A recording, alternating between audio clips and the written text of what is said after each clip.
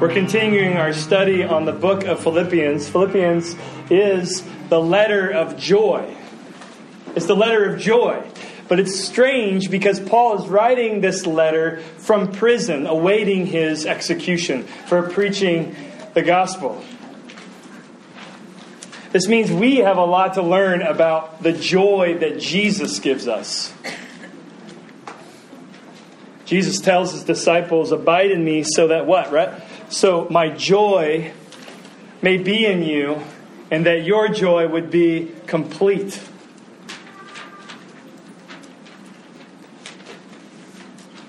Jesus promises a complete joy in him.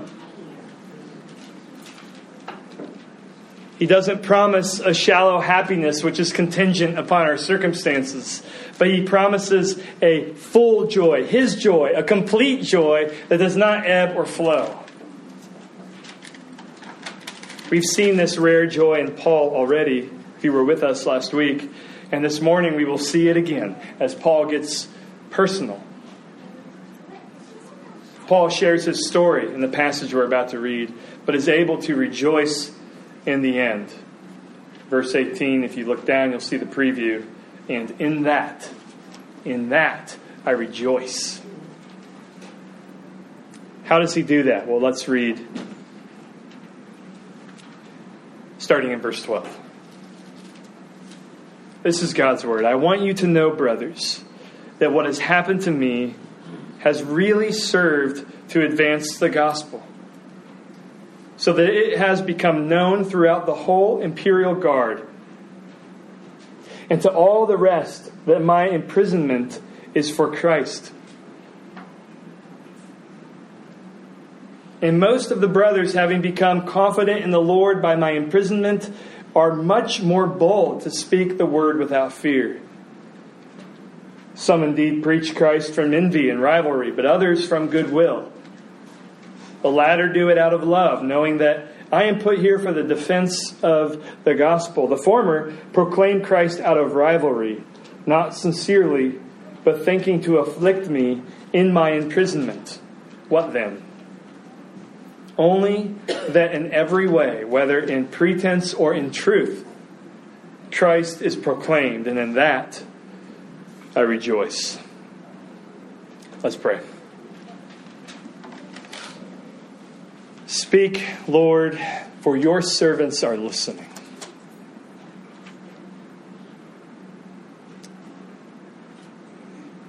It's in Jesus' name we pray. Amen. Last spring, I was introduced to the work of a young Christian author by the name of Nabil Qureshi.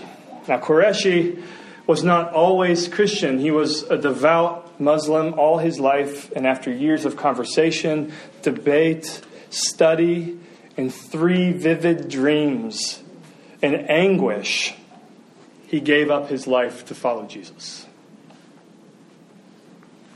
His conversion was radical, and it was costly. He would often wonder why God would let him live after such a conversion, because he saw how much it hurt his mom and his dad.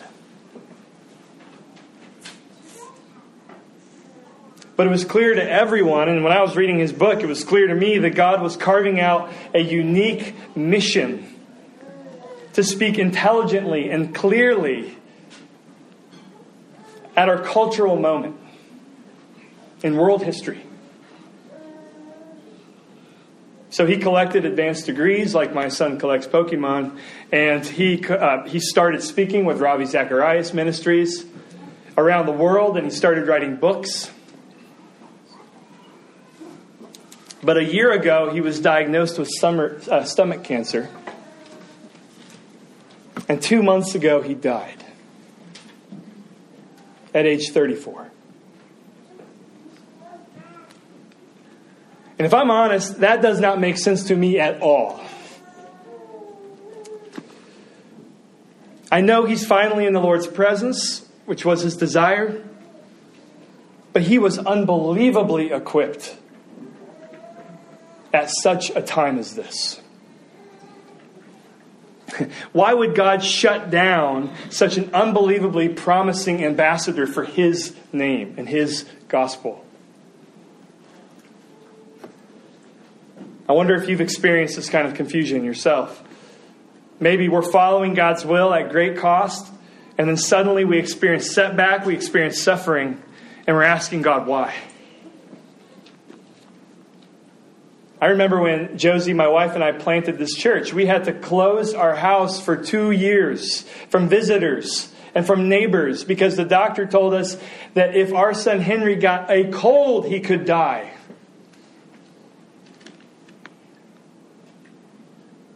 This was not in the church planting manual. It didn't make sense. It felt like Josie and I got benched. And things like this are confusing. We thought God would roll out the red carpet when we decided to give our lives for Him. How about you? Well, the men and women in this Philippian house church were confused about this same exact issue. They met this man of God with conviction. His name was Paul, and he was an apostle, and he brought this gospel, which was otherworldly but true, and they believed it, and they gave their life in following this resurrected Jesus. And then they later, 10 years later, learned that Paul was in a Roman jail, awaiting his trial and execution. And they were asking, why would God shut Paul down? Okay, shut me down, but why Paul? He's young. He's got some ministry left in him. There is a lot of churches yet to be planted. And he is especially equipped by virtue of his training and his story. Oh, he was the chief of sinners, but he knew grace. His story, and yet God, it seems, was shutting him down. And so these early young Christians were confused. God, it's like benching your best player. What are you doing? Maybe you feel benched by God. Maybe you've seen others benched by God, and you're asking why. Take any setback and allow yourself right now to ask why. Maybe you've never asked that question. But allow yourself to ask that question, why? And now, and maybe for the first time ever, you are in the living room of this ancient house church in Philippi. And you are hearing this letter that this apostle wrote from jail. You're seeing it unrolled. And you're hearing the house church leader read it to you in your confusion. Paul wrote this message to you. He wants you to interpret your setbacks, your suffering in a certain way, at a certain angle. James K. Smith, he talks about how scriptures help us see things differently, like window blinds. If you look at the blinds straight ahead, you just see blinds. But if you sort of do this, you see blue sky, right? If you change your angle, you see through the blinds to something behind the blinds. And so often, as Jamie Smith points out, that's how Scripture works. Well, that is in a way Paul's aim here. He wants us to look at our setbacks from a certain angle, so that when we do that, we get a different picture. A picture beneath or behind the picture. Paul is in chains by Caesar, getting shut down. And yet he writes, it's not what you think. Friends, it's not what you think either. What happens when we get that angle? Well, I think two things. One, you'll see always the gospel advancing. And two, you will start to see the glory, the outshining glory of Christ in these setbacks. A gospel angle lets you see the gospel advancing. Paul is able to help the Philippians see how his chains are not actually hindering the gospel. His chains are actually launching the gospel forward in ways that would never have been possible otherwise.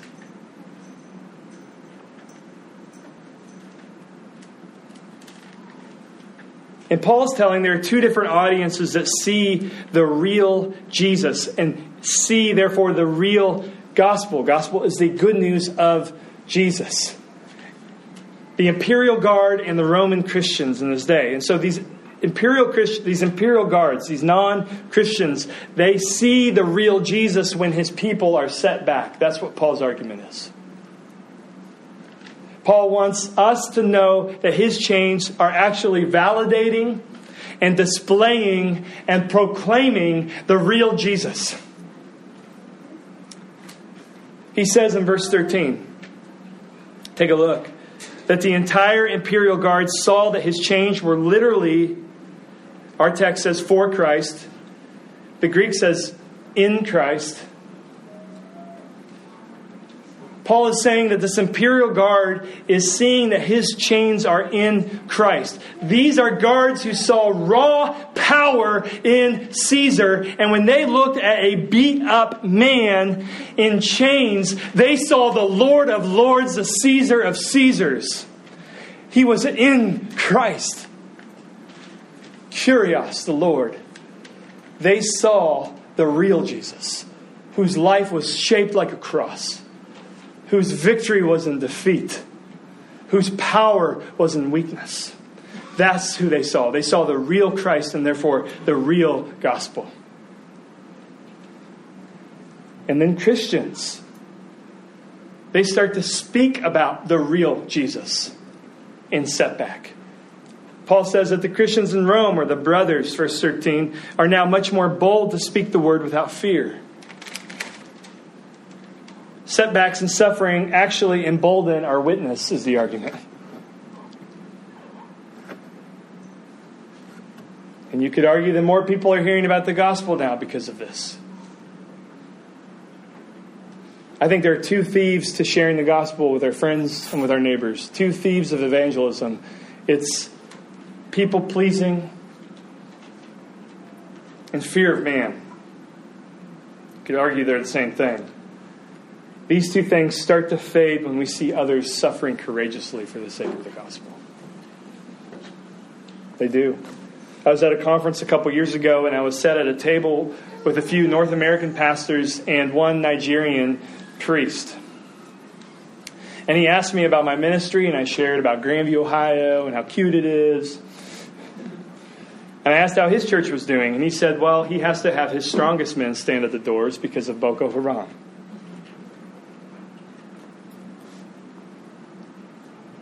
And it was humbling, to say the least. But it emboldened me. It emboldened me. Why am I so held captive to the opinions of my neighbors?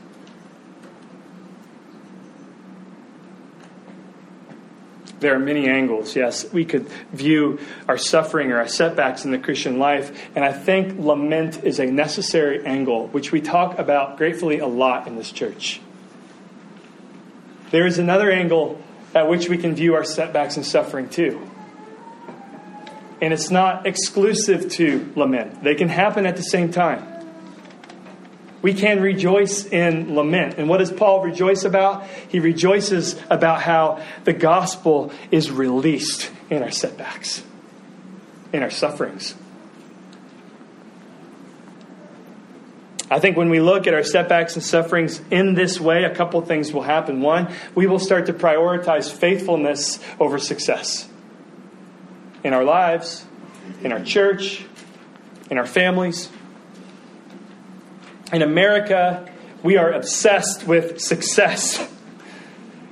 We would deem Paul a failure, wouldn't we? Boy, that's too bad. Paul, he's in jail.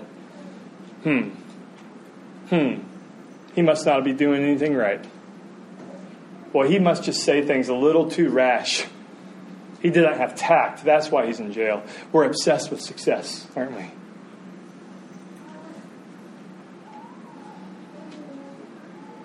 This obsession is not new. It's not unique, really, to the West.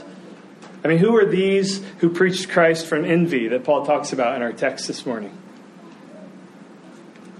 Who are these that preached Christ from rivalry and selfish ambition, Paul says, or insincerity, thinking to afflict Paul in his imprisonment? Who are these? Well, it's clear that they were evangelists who saw Paul as a failure. In a way, they were the world's first health wealth preachers. They were preaching about Jesus, his life, his death, and his resurrection, but they were slandering the ministry of Paul because of his chains. He was a failure. And I'm afraid the church today is choosing cheap success over faithfulness. I'm afraid the church today, especially in America, is choosing cheap success over faithful setback.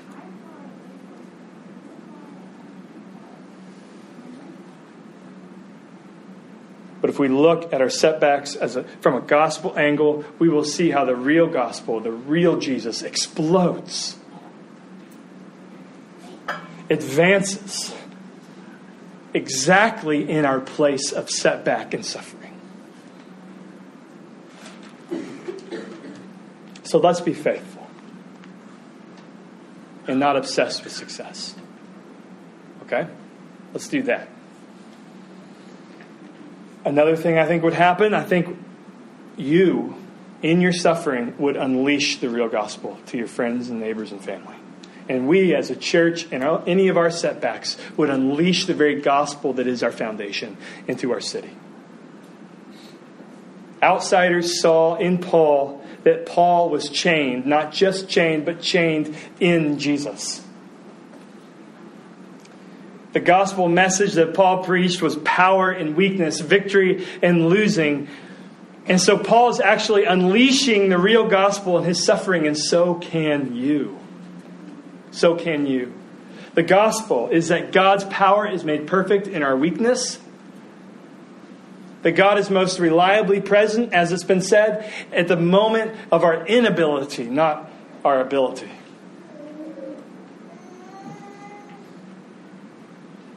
That Jesus rescues helpless sinners and sufferers, and that we would then unleash a false gospel if we promise others worldly success this side of his return. And that would not be the real Jesus. It would be, in a real sense, the anti-Jesus.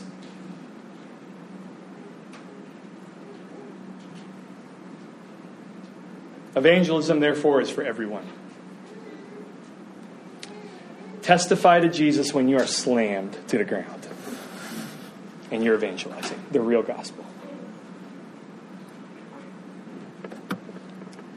I think our temptation, if I'm honest, is to immediately interpret setbacks as God benching us.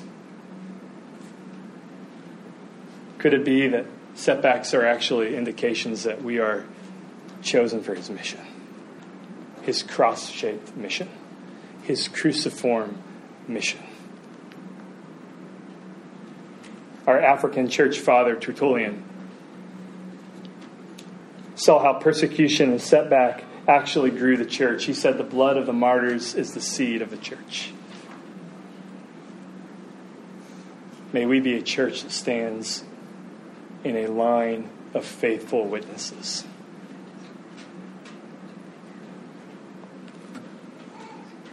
What else does Paul want us to see when we look at our setbacks from this gospel angle? Well, it's clear to me that you would see the outshining glory of Christ in your setbacks and in your sufferings. Paul has two enemies in this passage. Did you catch them?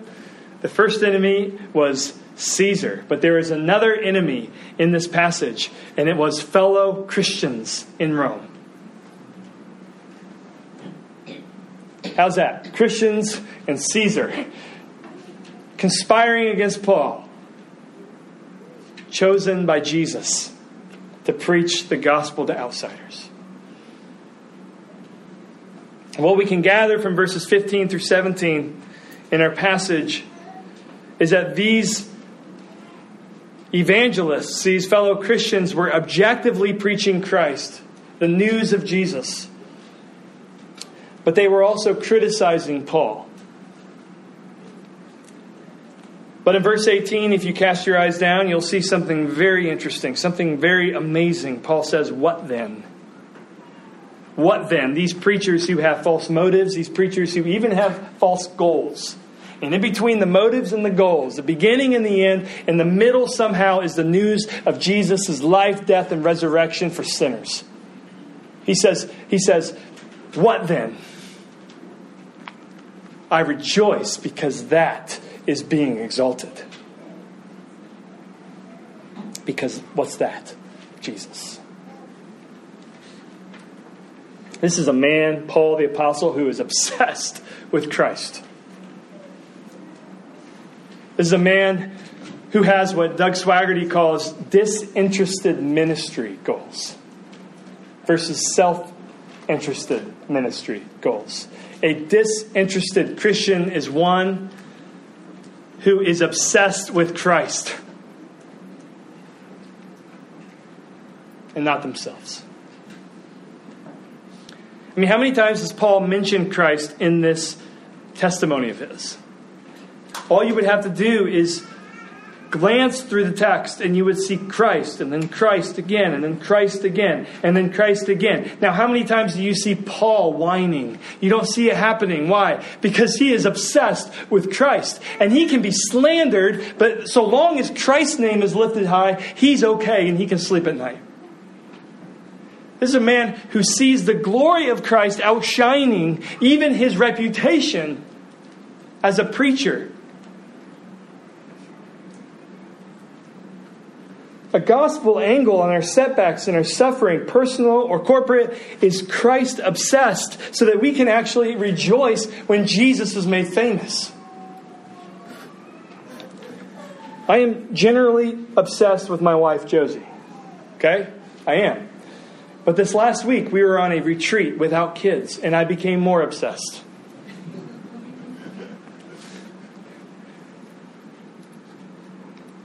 At the end of the trip, we were enjoying a train trip up the coast of Southern California.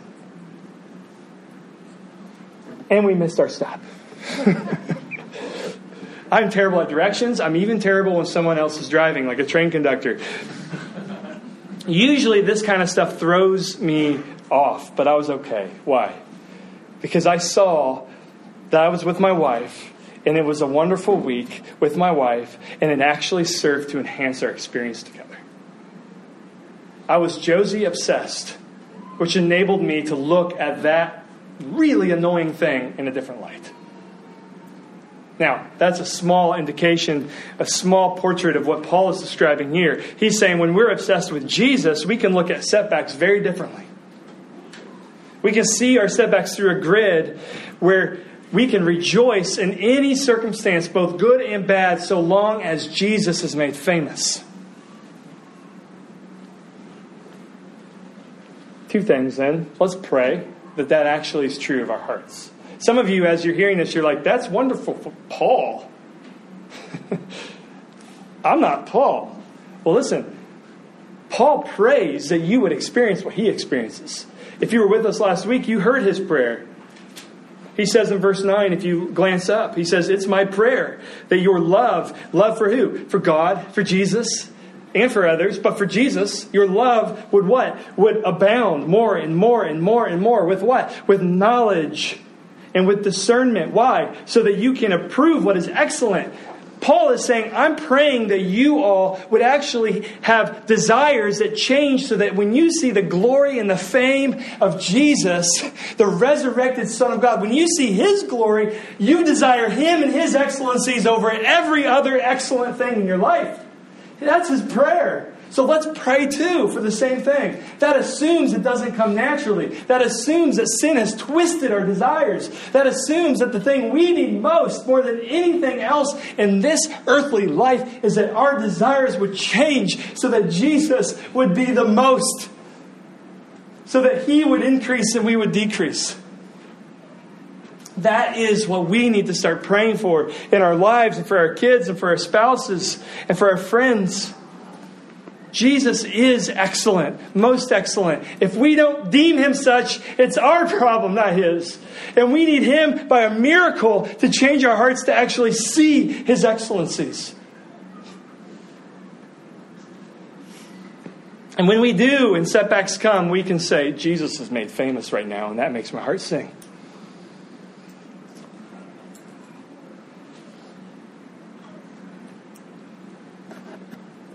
Paul wants us to rejoice with him in his suffering and especially in ours.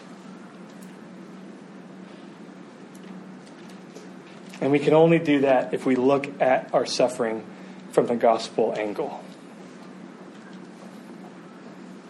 The gospel which tells us that losing is winning. The gospel which tells us that weakness is strength because humility is where God's power rests. The gospel which says that Jesus won on a cross, that he defeated Satan while being crucified, that our sin was dealt with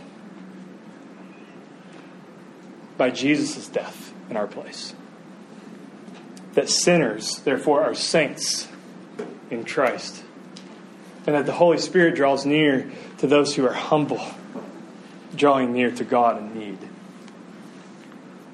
That gospel angle will change everything. We will start to see things in our suffering and setbacks that only we can see in Christ. We will see the gospel advancing. Through those blinds, we will see the gospel advancing, and we will see the glory of Jesus shine. Russell Moore, who's a voice of clarity, in my opinion, he wrote this in the Washington Post after the Texas shooting. He said, "To eradicate churches, our opponents will need a better strategy." To eradicate churches, our opponents will need a better strategy. They should see that Christianity can be easier suffocated with comfort. To the point that we forget who we are, crucified in Christ. They should see that Christianity can be easier suffocated with comfort than it can be terrorized with violence. Those who try to confront the church with the threat of death only remind the church that we were dead in Christ and we are alive in Christ as we stand. Let's pray.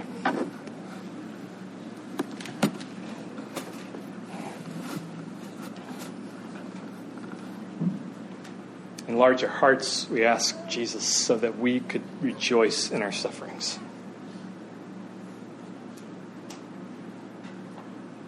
Open the eyes of our hearts so that we would see things in our setbacks and sufferings that we would not see with natural eyes, with natural hearts. And like Paul, make Jesus the prize. We ask it in your name. Amen.